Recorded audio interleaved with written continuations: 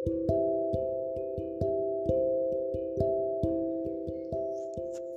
there and welcome to today on the podcast.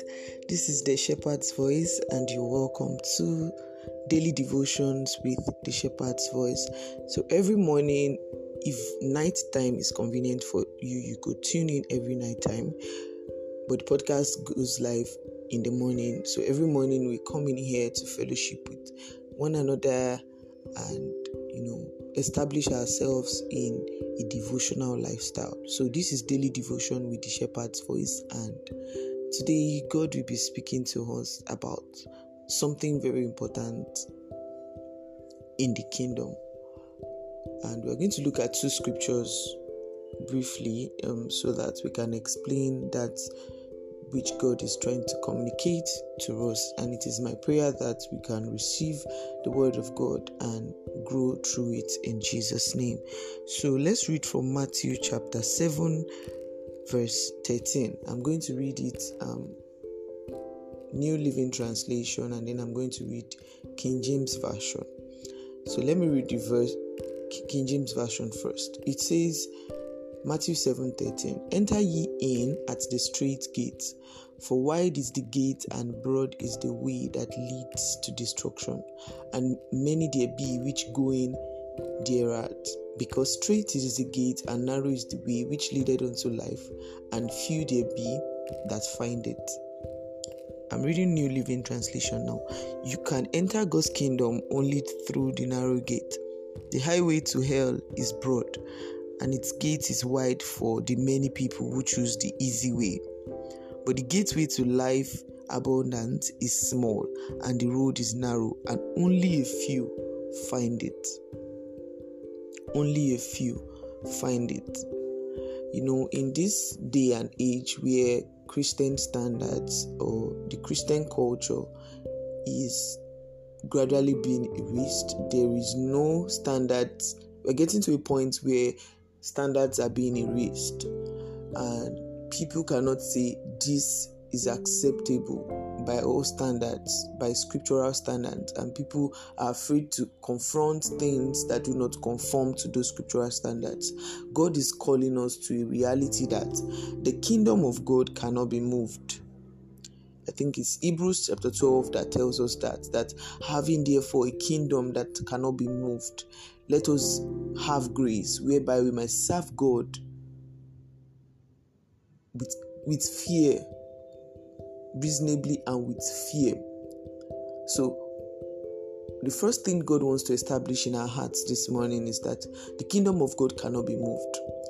God would not shift his standards, he would not shift instructions, he would not shift the kingdom and its standards because of us, or because of a changing system, or because of the world that is passing. The kingdom is established. The throne of God is established forever, which means that it can't be moved or shifted to accommodate my excesses. Or what if I do this? What if I do that? Even sometimes when the word of God clearly or sometimes infers that thing should not be done, God will not shift his standards to accommodate 21st century excesses. We need to get that very straight as we interact with the world today, as we go about living this very Christian life. We need to understand that this kingdom has a gate, and the gate is a straight one, which means that it will not accommodate excesses. The road is very narrow, which means that a lot of persons will not want to go through it because it's not the easy way out.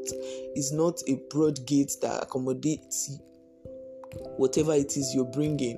When we come into the kingdom, as we come in, the expected thing that God expects of us is that we lay aside weights, we lay aside whatever we have brought. The load, he says, "Come unto me, all ye that labor and are heavy laden, and I will give you rest." So God expects that we drop all those things that we are bringing, excesses, the cultures of the world, the understanding from the world, the patterns in which people do things in the world. When we come into the kingdom, we come to learn the ways of the kingdom, and the ways of the kingdom are nothing like the world. We may be wearing clothes, just like people in the world who are not born again are wearing clothes.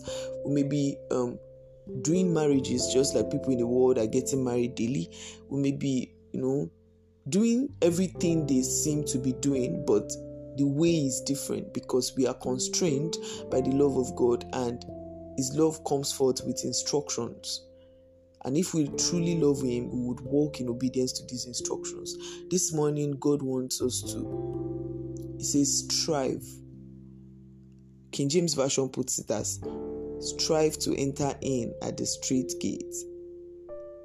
It will take a war with yourself, with the culture of the world, to take a stand that this is what should be done according to biblical standards. Even in dressing, the culture of modesty is currently being eroded. People are blurring the lines, and you cannot really say this is the standard. We need to rise up as a generation of people who understand kingdom standard, who understand why God began to clothe man in the beginning. And so we understand that it's for the covering, for beauty, and it should be done in a modest way.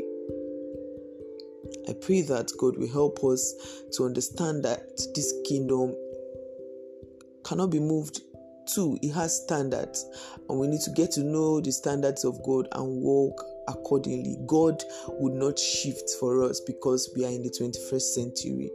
We are the ones who should come up higher to come into resonance with God's standards. And then secondly, lay aside every weight. Whatever will not allow you to walk on the path that God has made for us, that He has created for us in the kingdom, lay them aside. They are called weights. They would not allow you journey freely. Sometimes they may be things that seem legitimate, but God is calling us to lay them aside. Lay them aside. First, we will understand that the kingdom cannot be moved. And then secondly, if we must walk this path, weights must be laid aside so that our strength can be put into walking with God.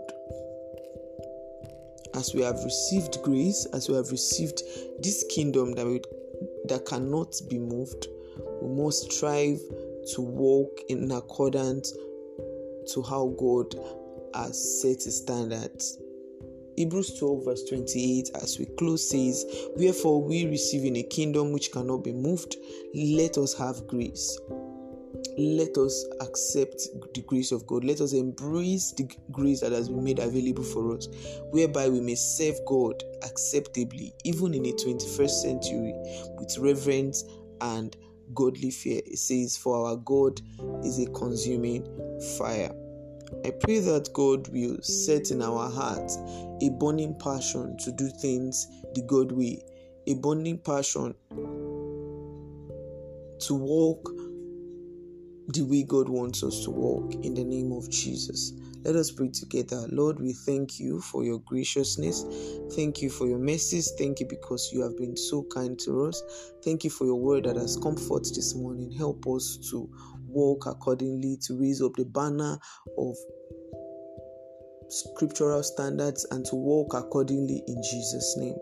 Thank You because we know our prayers are answered and heard. In Jesus' name we have prayed. Amen. Do have a great day and God bless you.